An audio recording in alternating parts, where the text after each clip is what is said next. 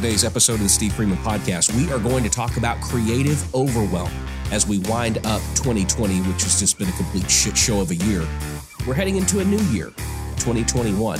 How can you declutter your brain and your physical atmosphere to be more productive in the new year? That, plus a ton of questions from you guys on the Facebook group. Stay tuned for that and more on this episode of the Steve Freeman Podcast. You're listening to the Steve Freeman Podcast, the real, raw truth about the pursuit of success in music, business, and life. Here's your host, hit songwriter, multi-platinum selling producer, and serial entrepreneur, Steve Freeman.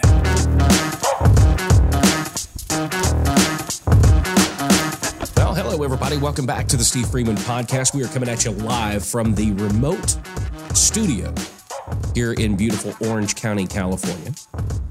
My week went a little bit different than I was planning. My original plan this week, we're supposed to be down in Dallas this weekend shooting some footage for a documentary that my film company's working on. But we had to postpone and move that to January, so I did everything I had to do to change my flights and went ahead and came out to California a few days early. And I'm glad I did. There's nothing wrong with winter. Look, I love Thanksgiving. I love Christmas. Christmas by far is my favorite holiday. I love the whole gift giving thing. And don't get me wrong, I like the weather.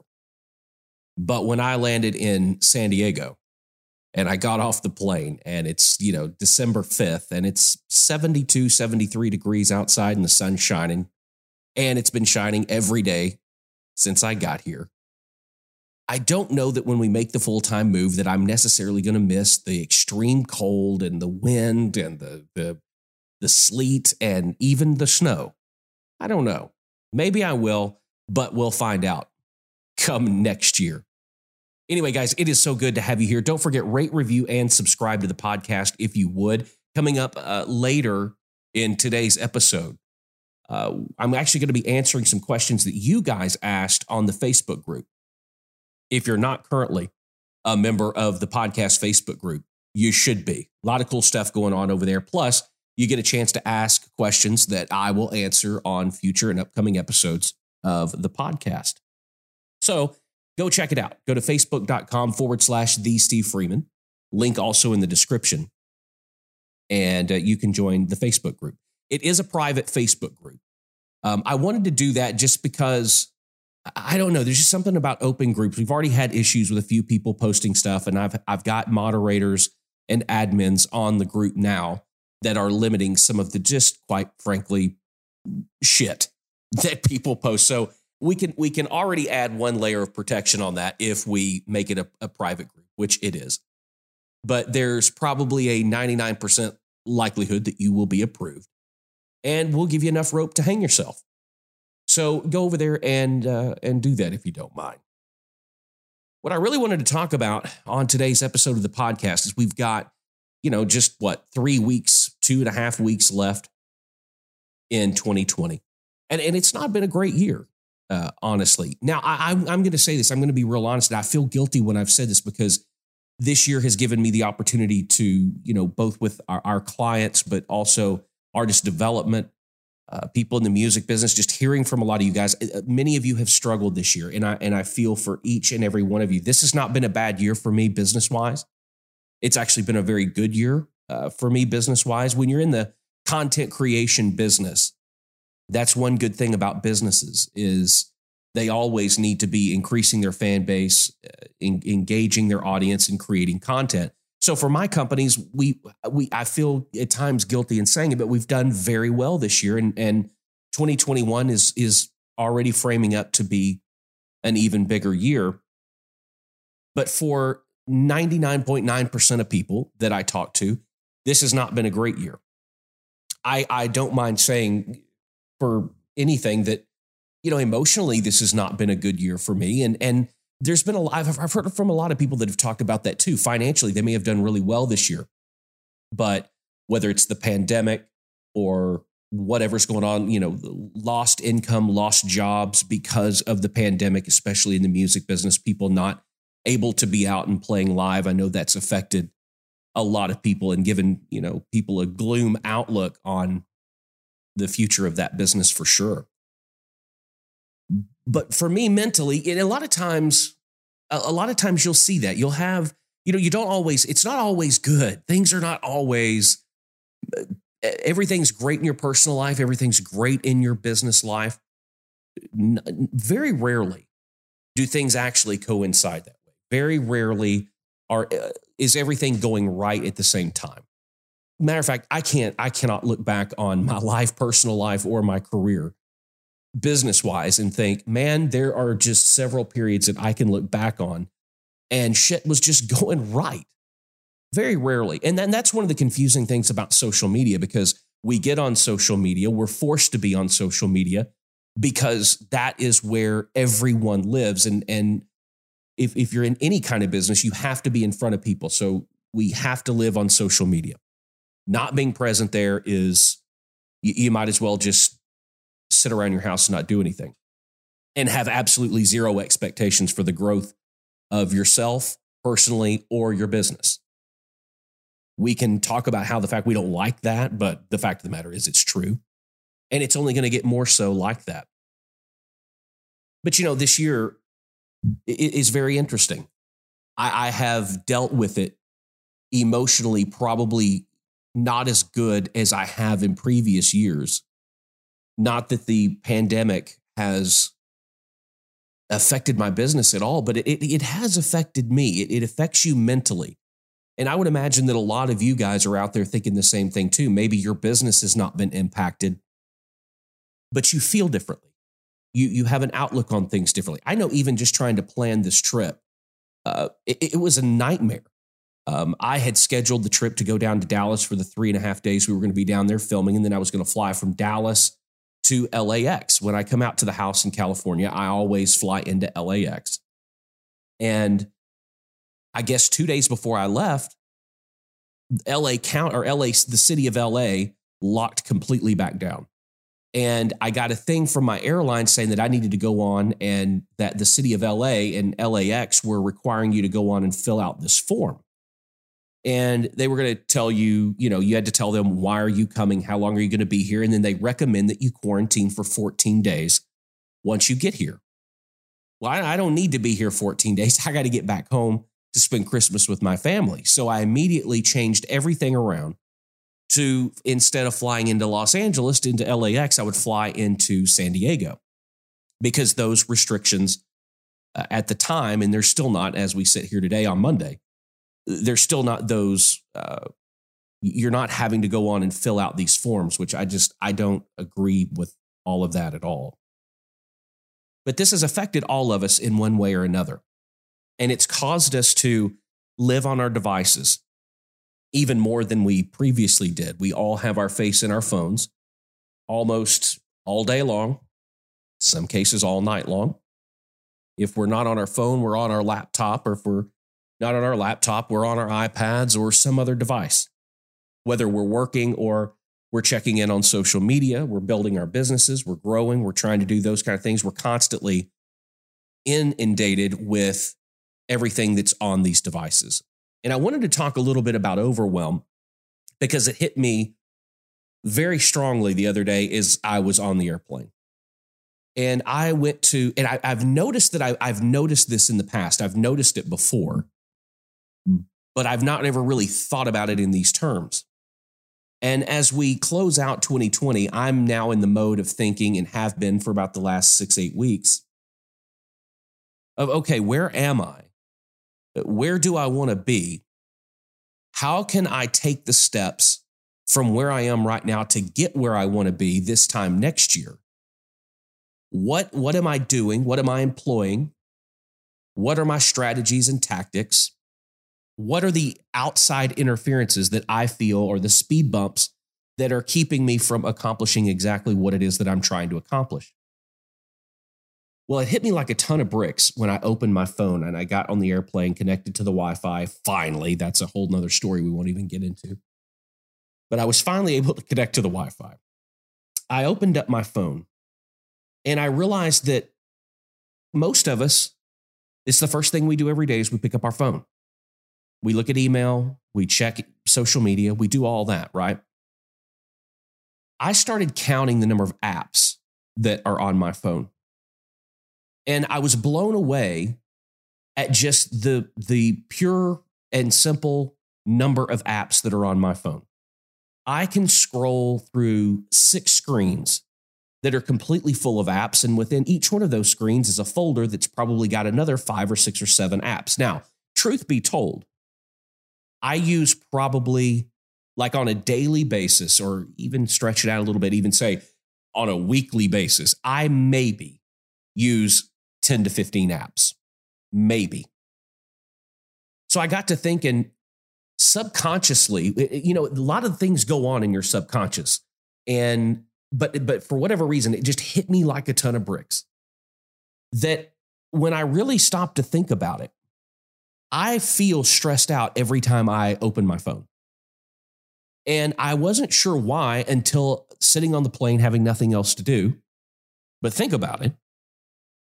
I'm saying, no wonder I get stressed out when I open my phone every morning. And we're talking about the things that start our day. How are you starting your day? All of us start our day, most of us anyway. We're going to get some comments on this. People say, I don't open my phone for 2 hours after I wake up. I have my coffee, I pray, whatever. The majority of us pick up our fucking phone. That's the first thing we do. No wonder I feel overwhelmed and I don't feel like my day ever gets a really good start.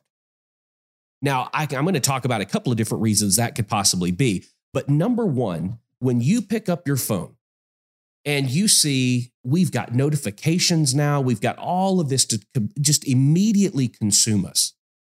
Now, I don't know about you, but I'm going to put this in terms of my social qualities and how I am social. I am not a people person. I've said before on the podcast that it's odd that I actually make a living talking because I don't like to talk.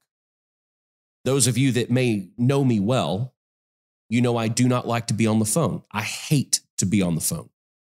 There's nothing more in the world I hate, maybe a couple of things. But I hate being on the phone. I hate talking on the phone. I hate Zoom conference. I hate it. I'm just antisocial, which is not really true. I love people most of the time, some of the time. I love some people. Actually, I don't love or like that many people at all. But I'm not mean. People have described me at times. I was having this conversation with somebody yesterday. People at times have described me as unapproachable. It's not that I don't want to talk to you. You just may perceive by my physical nature like I'm not interested in conversation. Sometimes I'm not interested in conversation. I'm okay being by myself, I think is what it is. I don't have to be in a room full of people. I don't like being in a room full of people. So when I take those things and I really think about it, what is the difference between the first thing every day, opening up your phone and being inundated with the little red circle with a number in it from 17 different apps on your home screen? Does that, to me, the minute I started thinking about this on the plane, I started not having a panic attack, but having that kind of feeling because that's what it reminded me of. First thing in the morning, I'm getting up and walking into a room full of people. I don't know what they're going to say, what they're going to ask, what they want. I don't know any of that. They just bum rush me all at one time. That is the same thing that happens to us when we get up every morning and we look at our phone. When I open and I unlock my phone, I see my calendar has 13 notifications. Immediately, my mind goes, I don't remember what I'm supposed to do today. I'll have to look at that. Then my Facebook app says that I've got 311 somethings, whatever they are, messages, comments, likes, whatever those may be. Then Messenger tells me I've got some. YouTube tells me I've got comments. I've got things on my bank that are telling me things are happening. Twitter. I've got all of these things, not to mention, as we sit here right now, and this is causing me a great deal of stress now that it's conscious and I'm actually thinking about it. As I'm sitting here recording this podcast, my mail on my phone says that I have 42,777 emails. 42,777 emails. I have 14 missed calls and 11 text messages. How is that not overwhelming? I don't even care if those numbers were a quarter what they were. This, guys, is how we are starting our day. We are starting our day overwhelmed. I'm going to let that sink in for just a second. I want you to think about this the exact same way that I was thinking about this on the plane.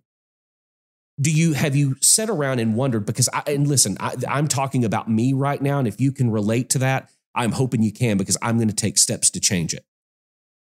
But how in the world could you not feel overwhelmed, stressed out, and like you're not going to be able to accomplish when you open your phone the first thing in the morning and you see all of this going on? There's no way in the world that even subconsciously your brain is going, there's no way you're going to be able to get to all of it. Which in turn starts to create stress, which turns to depression. You start to feel like, well, it doesn't matter what I do today. It's not going to be good enough. There's no way I'm going to be able to respond to all these emails. There's no way that I'm going to be able to adequately, even when I click on the text messages to see what they are, it's never just somebody, hey, what's going on, blah, blah, blah. It's always, we need something now. What about this? What about that? Which it just creates an atmosphere of stress. So there's no wonder why we feel overwhelmed during the day, during the week, during the month. There's no wonder why we feel that a lot of times our goals are unachievable and unattainable, because we start every single day with picking up this load and putting it on our back that is impossible to carry, when the only thing we did was look at our phone. Now, I'm also man enough to sit here and tell you that I don't know if I can not, and that's sad. That right there is a sign of addiction. I don't know that I cannot not look at my phone first thing in the morning. I don't know that I can. Same thing. Look, everybody gives me a hard time about this, but I have not quit smoking yet. The first thing I do every morning, I get out of the shower, I get dressed, I grab my phone, I grab my smokes, I go outside, I open my phone, I smoke a cigarette. Two very horrible habits. I smoke and look at my phone first thing. Both of them are killing me. If you don't smoke, it's your phone that's killing you. And it got me to thinking, as I was flying through the air, I wonder how many years off of my life this stress is causing me. We place ourselves in situations because we want to move forward. We have things that we want to accomplish. We live in such an instantaneous society now that we are literally scared to not email somebody back quickly. We get worried if we don't text them back very quickly, when in all honesty, the world's going to continue on. And I think a lot of times maybe this comes down to setting expectations. And I don't know how that I'm going to change this for me. I know I'm starting to make some little changes. I'm going to stop working at a certain time in the new year. And starting January 1, 2021, I'm going to stop working. And well, I can't actually say that. There will be times I will work after 6 p.m., but I'm not going to take, well, I'll take them, but I'm not going to respond to work texts. I'm not going to respond to work emails. I'm not going to take or accept work phone calls or return them. If I choose to work on something after 6, it's on my time and I will choose to do it. As it relates to what we're talking about here, I went through on the plane and I deleted notifications on all of my social media and every app that I have. It's no longer possible for me to open my phone and be bombarded with notifications that I feel like I have a responsibility and a duty to respond to. I'm going to try to get myself to a point where the first thing in the morning, I don't overwhelm myself. And it's everywhere that we look. especially on social media. We feel like we're not posting enough. We're not posting the right content. These other people, our competitors, are posting more often and better content, and we've got to catch up. I feel at times, and again, this is for me, and I hope if you can relate, that you're taking this to heart. It's like I feel like sometimes every morning we get up and we throw our goalpost so far out there that we give ourselves way too much to live up to in such a short amount of time. And when we do that, it doesn't give us none whatsoever, absolutely none, for flexibility and for life. Because as you guys know, as I know, life happens every single day. I don't remember the last time something worked out exactly the way that I planned it. And I don't remember the last time a day went as scheduled and as planned. We've got to be moldable, malleable. We've got to be open to being flexible. And we know that. But for some reason, we try to fit everything into these guidelines and we let a lot of other people influence our daily activities. But who is it that we ultimately blame for everything? We blame ourselves. When you get to the end of the day and you didn't respond to all 42,777 of those emails, you feel like you're behind, like you didn't accomplish it. When you don't return those 14 phone calls or 37 text messages, or reply or like that person's comment on YouTube, because that plays into the algorithm. And the more likes you see what I'm saying? It goes on and on and on and on. So I know for me, I can look back, and for me, 2020 will be the year of overwhelm. And I can look out there and I can say, well, it's this client or it's this person. They're asking too much of me. But then I also have to wonder and put that blame back on myself and go, okay, well, who ultimately enables other people to do that? I'm the only one that can give them that space to occupy. If we don't give them that space, they can't occupy it. And when we set boundaries and we set rules, people may not like it. But this is about our well-being. This is about our mental health. One of the reasons that I like coming out to California, and I have for 12 years now, is I do a lot of work out here. But I think clearly here. I have been trying to figure out some things with my own personal brand and direction and future. And I don't know what it is, but when I'm in Nashville, I have a very hard time seeing clearly. I don't know if it's just almost like, I think it's this. This is kind of the scenario that I've kind of created in my head to explain it. Maybe it'll mean something to you. But let's say there's a horrible storm. There's a tornado coming. Well, I feel like Nashville is me in the center of the tornado. It's all around me. I can't go north, east, west, south. I can't go anywhere because it's all around me. And for me, I feel like California is being 5 miles away from the storm. I can see which direction it's moving. I can go the other way. I can think clearly. I can prepare. I'm not in the center of the storm. And I haven't been out here in, I guess it's been about 2 months now. And I've been trying to figure out some really serious shit. And I haven't been able to do it. I have been overwhelmed. I've taken on way too much. I've put way too much on my plate. I've allowed other people to put way too much on my plate. I've allowed other people to get away with doing things that I normally wouldn't allow them to get away with doing, but I just didn't have the mental capacity or the mental space to deal with it because I'm in the center of the storm.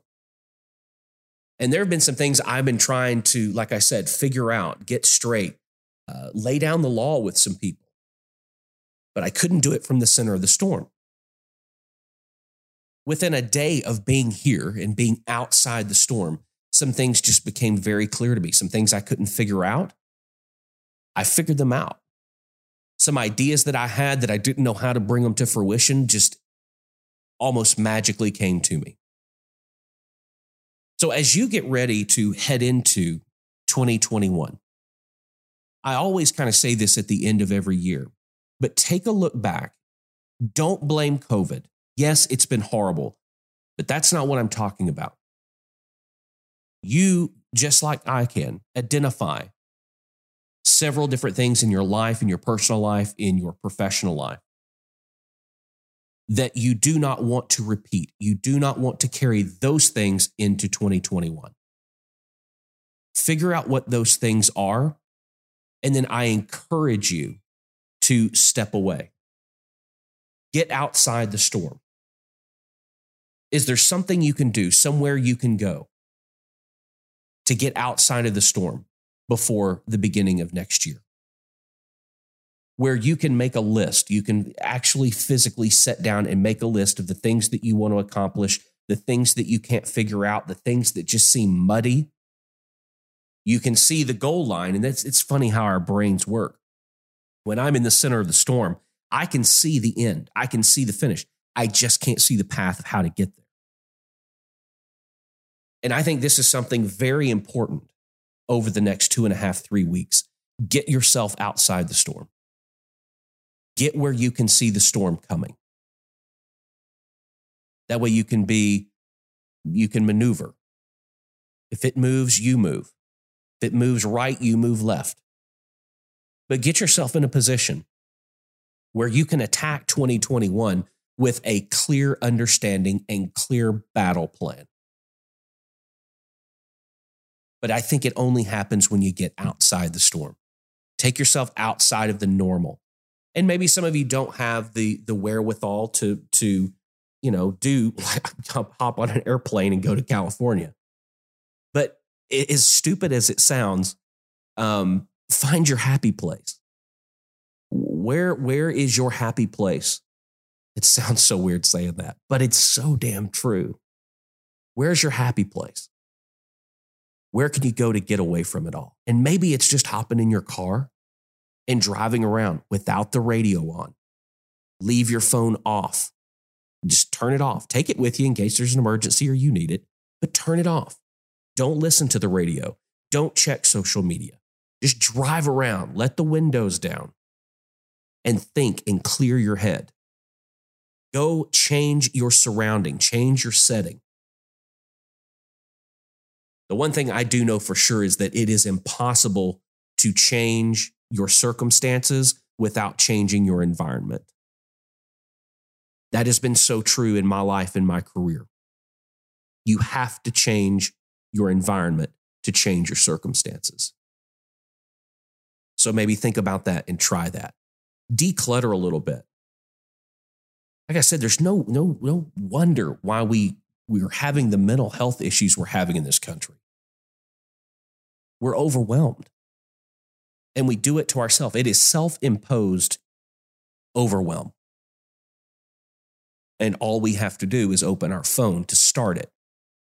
And unfortunately, most of us start every single day with that. We just pitch a new mountain out there it's impossible to climb, especially in the time frame we give ourselves of 24 hours. So I know I'm going to be taking some steps. I'm going to stop. Like I said, I've turned all notifications off, so I won't know if anybody's left a comment, if anybody's asked a question, if anybody's sent an email, if anybody's tried to call. I don't know, and I won't know until I specifically go in and I give them the space. I give them the permission to invade my environment. Maybe give it a try. See if it works for you.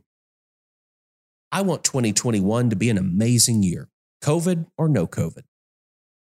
And I want it to be great for you too. But it's hard to go into it mentally handicapped. That much I do know. We can't afford to make the 2020 mistakes in 2021. I approach every new year with new branding, new pictures, new everything, because I don't like carrying anything from the previous year into the new year. And maybe if you haven't thought about that, that's a good start for you. Change things up. Shake them up a little bit. Try something different. Go in a new direction. Go in an uncharted direction. If you're sitting exactly where you were this time last year, if you've not visibly and physically moved a lot further down the field, you need to change your playbook. And with only 2.5 weeks left in 2020, now's the time to change the book. All right, I told you we were going to answer some questions from the Facebook group. We've got some really good ones. How about this one, Linda Mall? When trying to create a fan base, how can one draw the line on what you share about your personal life for the sake of content? Do you know of artists who have managed to do well in the industry without having to share too much of their lives? Was there a strategy, just talent, luck? Or perhaps this is simply now a thing of the past? Thanks for the question, Linda. Boy, that's a double-sided coin. Actually, it's a double-sided sword. I've battled with this personally. If you will take a look at any of my social, I don't post things about my family. I use social media probably 90% business, 10% personal. The way that we are today, and I'll be quite honest with you, it's probably hurt me. If you look around, the people who do post a lot of personal stuff, they tend to do a little bit better because, quite frankly, people are interested in your lives. As it relates to the music business, you'll see, because it's so much more a young person's game now. It's hard to defend. I can't even fucking say the word, differentiate between their personal and their professional, because they're all 20 years old, 21, 22, 23, 24, maybe 25. 25 is about the cutoff. But you can't really tell the difference between their personal and their professional life. It's the same thing. I take shit every time I say it, but I'm going to say it again. Most of the female artists, I ran across, half a dozen this weekend, if not more, where they're a singer, songwriter, artist, whatever, but 4 out of 5 pictures are them in their bathing suit. So what does that have to do with their career? We can look at that and recognize that on the outside, but what they're doing is they are creating engaging content. Now, are people engaging because they look hot in the bathing suit? Absolutely. But to the artist, it doesn't really matter. They're building engagement. So they'll post one thing about the new single they just put out and then 5 posts of them in a bathing suit. Like I said earlier, we live in a social media society. It's very hard not to post and share a large portion of your life. You can even see now where a lot of more established artists and older, if you will, I think we're starting to use established as a AKA for older, but there are a lot of older actresses, actors, singers, people in the entertainment business that are a little on the other side of social media age. They're starting to do stuff with their families because it's more engaged. There's not really that much going on with their careers. You can look at the highest level of that and even look at Will Smith. Look at Will Smith. Why in the world would you ever think that Will Smith would need a YouTube channel? But he has started his YouTube channel. It's been very, very, very successful. But that's his way of sharing his life. To answer your question, I don't know that it is possible. I think that you're going to have to share an overwhelming majority of your life, because to get people to the point of purchase, to get people to engage, you have to share a lot of content. You have to be creating a lot of content, and you have to be putting a lot of content out. Now, one of the mistakes and misunderstandings that people have whenever I say things like that is it always needs to be some sort of promotional effort for your efforts as an artist or your efforts as a songwriter or your business. That's not what I mean. What I mean is you, as the content creator, need to be creating as much content as humanly possible, whether it's sharing your personal life, whether it's sharing what you ate for lunch, or whether it's sharing whatever. That's what people want. They want to peek behind the curtain. If they're interested in you, they want to know everything about you. And if you don't keep them interested, if you don't feed that demand, they will go somewhere else where they get it. So to answer your question, there is no line to draw. The people that do draw that line are the ones that often are not really that successful, or they reach their success has a limit and has a ceiling for sure, because they're only willing to share so much. If you look around right now at the people that are very popular and are having a very high level of success, they keep nothing. There is no line. They post about everything. They share their whole lives. So I hope that answers your question. Dave Goldberg asks, how do you feel about busking? I think it's a great way to develop your chops and learn how to capture and read a crowd. Ed Sheeran started as a street performer, and he'd play where there weren't any stages. In other words, he simply played where he could to reach as many people as possible. I'm guessing that's old school now with all social media platforms. I feel it's more gratifying capturing a crowd live and going home with a case full of money. I have to be real freaking honest with you, Dave. I had to look up busking. I've never heard that term before.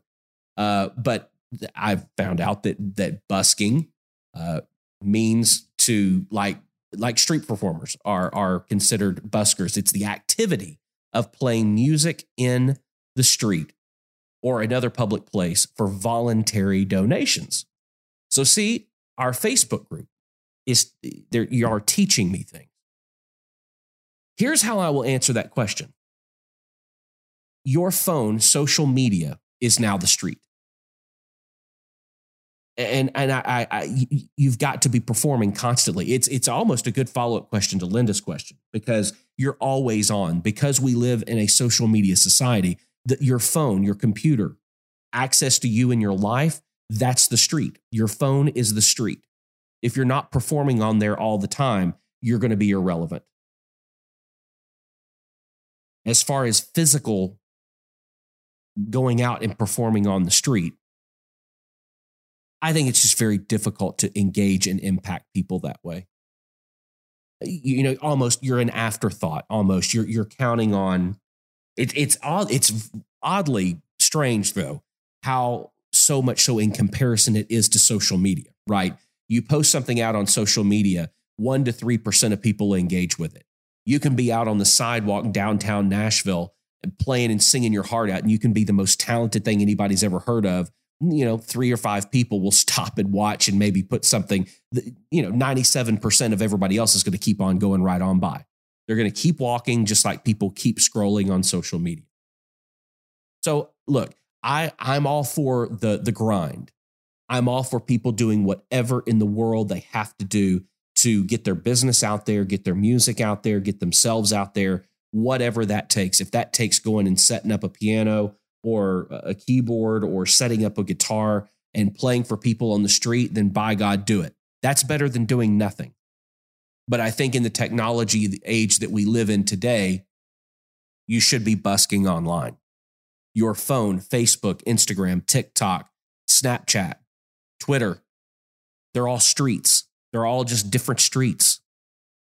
So you need to be set up and performing on them as much and as often as humanly possible. Thanks for the question, Dave. I hope that answers it. Charlie Hines asked, if you can't perform and your songs are better than your production or your voice, what are 10 must-dos for pitching songs without destroying the relationships you have already built over the years? Well, I don't have 10. But I can tell you this, when it comes to pitching songs, you're going to piss somebody off. You're going to piss a publisher off. You're going to piss a music supervisor off. You're going to piss somebody off. But you know what? So be it. The people that would respond positively are going to respond positively. The people that are going to respond negatively were going to respond that way anyway, regardless of how good the songs are, which they don't even listen to anyway. I'm going to let that sink in. I know you guys don't like hearing that, but it's the truth. Maybe 0.0001% of the time when you pitch somebody something, do they actually listen to it? Let me give you a story. And I'll put names in the story. Y'all love it when I do that. About 7 or 8 years ago, Jason Aldean was going into the studio to cut a new record. The record label called my publisher and said, hey, will you send us some stuff over? And so when my publisher called me and said, hey, Steve, Aldean's cutting. We need to send some stuff over. And I said, well, you could send that or I'll just email it right directly to Michael Knox. That's how I've always pitched stuff to Jason Aldean. I don't go through the record label. I pitch it directly to his producer, Michael Knox. And the publishing company's like, okay, cool. That's better anyway. So I had two or three songs that I just knew were perfect for Jason. I had written them with people that have had many Jason Aldean cuts. Matter of fact, Rich Curtin Tully, Jason's road band and studio band, played on the demos because these songs were written specifically for Jason Aldean. And so it had everything on it. I mean, it had everything but Jason's voice on it. You couldn't, it sounded exactly like an Aldean song. It just didn't have Jason Aldean's voice on it. It had his band on it. It was produced the same. See, they were targeted directly towards him. So I sent Michael Knox an email and I said, hey, I don't want to take up too much of your time. Here are, I think I sent them one at a time. So I attached one and I sent it off. Attached another one, sent it off, and the third one, sent it off again. And the next morning, I get an email back on all three. Sounds great, just not what we're looking for right now. Period. And that's a quote, and that's all the email said. I was like, okay. It's odd because the pitch was so specific and the songs were so specific, written with me and other people who have multiple Jason Aldean cuts. I'm talking big, huge Jason Aldean hits, produced exactly the way they would be done, played with his studio and his road band. It's the nail on the head. And I thought, I don't think he listened to these. Because if he listened to them, great, sounds great, just not what we're looking for, that wouldn't be the response. Because I know what you're looking for. Your publishing company told us what you were looking for. Jason told us what he was looking for. We knew what he was looking for. So I thought, that's strange. Unless Jason Aldean's going in a completely different direction and then this just wasn't right. But I thought the only way to know that for certain and for sure is to do something. So I did. About 10 minutes after I got the email, I fired off another email to Michael Knox. And I said, hey, thanks for the response on the other three songs. Since that's not the direction that you guys want to go in, I thought I would give you something out of left field that's a little bit different. But I didn't attach the song. Purposefully. Fired it off. About 4 or 5 hours later, I get a response from Michael Knox. Sounds great, just not what we're looking for. But I never attached the song. So I sent Michael an email back and I said, I'm tempted to ask you what you loved about the song since you thought the song was great, and then what you didn't like about it. But I'm not going to do that and put you in that situation, Michael, because you just responded, great song, just not what we're looking for, to an email that didn't include a song as an attachment. Period. Thanks anyway. Now, this has happened to many, many, many, many pro songwriters in town. That is the generic email that Michael Knox sends back everybody. So when it comes to pitching your songs, don't worry about pissing anybody off. I did I don't remember if I did a podcast episode or if it was a YouTube video. May have been just a YouTube video. Last year or the year before, about getting aggressive. If you want to do this and this is what you want to do and you've got a passion for it and you want to give yourself every opportunity to succeed, stop worrying about upsetting people. Stop worrying about getting them mad or look, they're not probably going to do anything with your songs anyway. So they're not going to line up to help you. They're going to listen or they're not.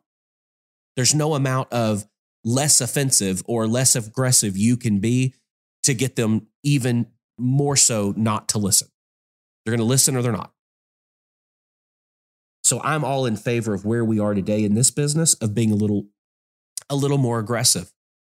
Take it seriously. Show them you mean business. Look, these people are A&R reps, right? That's their job. Their job is to sit around and listen to music for artists all day long. It's to go out and see artists live, to think about signing them. It's their job to go check out songwriter rounds, to see who the new songwriters are and listen to songs, see if they can find something for the artist on their label. It is their job. So I don't have any problem whatsoever being aggressive in getting them and providing them with music for which they can do their job.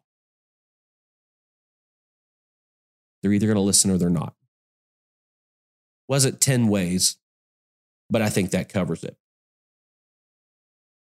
Let's see. You live to write, but your fan base is used to one genre from you. What's next?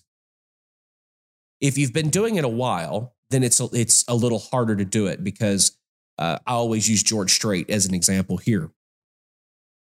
George Strait has never not cut a George Strait record. Even the pure country stuff was George Strait. It would be a little tough now for George Strait to come out and do something different. But if you've not ever really reached that level of success, I'm going to piss some people off here, and I'm going to say, I don't believe that anybody, if you haven't achieved that level of success, you don't have a big enough fan base to worry about pissing them off. So if your fan base isn't that big to begin with, then don't worry about it. Go do what it is that you want to do. Explore. Look, here's the thing. You can pull up anybody's phone. Look at their iTunes music library. They're going to have Def Leppard. They're going to have DaBaby. They're going to have Taylor Swift. They're going to have Selena Gomez. They're going to have Tim McGraw. They're going to have Metallica. They're going to have Chicago. They're going to have Phil Collins. Nobody just has one genre of music on their phone. So I think a lot of times that is an industry thing. I think that's something that we think about. We think that if we do something different, we're going to alienate them. Meanwhile, the people that we're worried about alienating are listening to 1,000 different songs, 1,000 different artists, and 1,000 different genres. So I'm all for expanding. Don't hesitate to do something different. To master or not master, that's the question. Boy, that's a good one. I can tell you personally, as it relates to releasing music now, the normalization and compression process that Apple Music and iTunes puts your music through anyway, it normalizes it. I have submitted mastered songs and unmastered songs that were just good mixes. And they sounded the same when played back on Apple Music or iTunes. So let me say this, though. A great master can only be as good as the mix is. The production of a song is never fixed in the mastering process. You can't polish a dog turd and make it anything more than a dog turd. If you have a great mix, then you don't necessarily need to have it mastered to just release it. The reason that is because a lot of the times a mastered version of a song, okay, is basically, that's going to be a 24, 48-bit file that's going to be anywhere from 35 to 65, 70 megabytes, okay? That's full resolution. When you take 50 megabytes and you give it to Apple or Spotify and they squish it down to 2.5 to 3 megabytes, you're taking all the integrity of the mastering process out of that recording. That's what I'll say about that. Now, I have done a few records in my time that I've worked with people like Richard Dodd, who is one of the best mastering engineers on the face of the planet. And the mix was phenomenal, but the master just polished it and made it even better.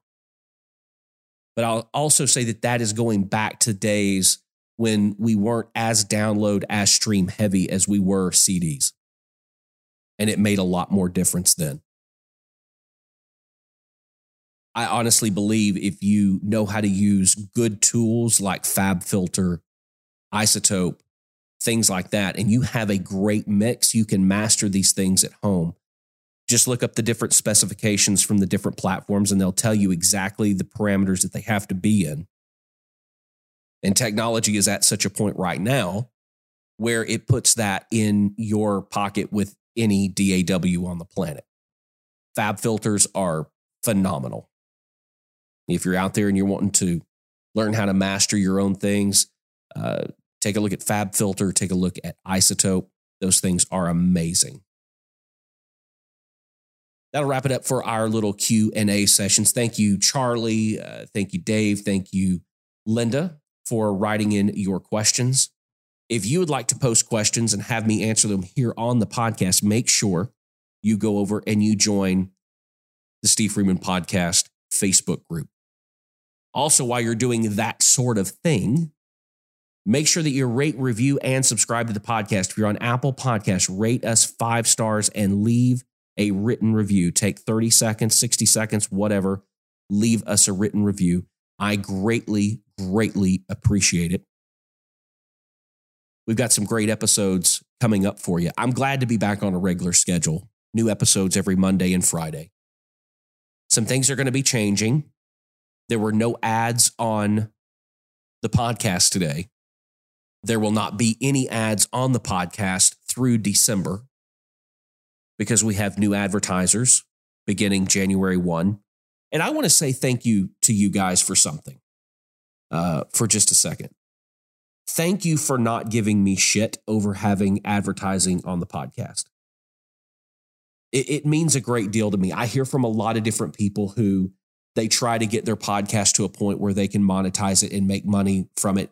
And when they do, their listeners just really freak the fuck out. And well, why do we have to sit through advertising? Why? And I have had absolutely, literally zero complaints. Now I'm probably going to get flooded with them.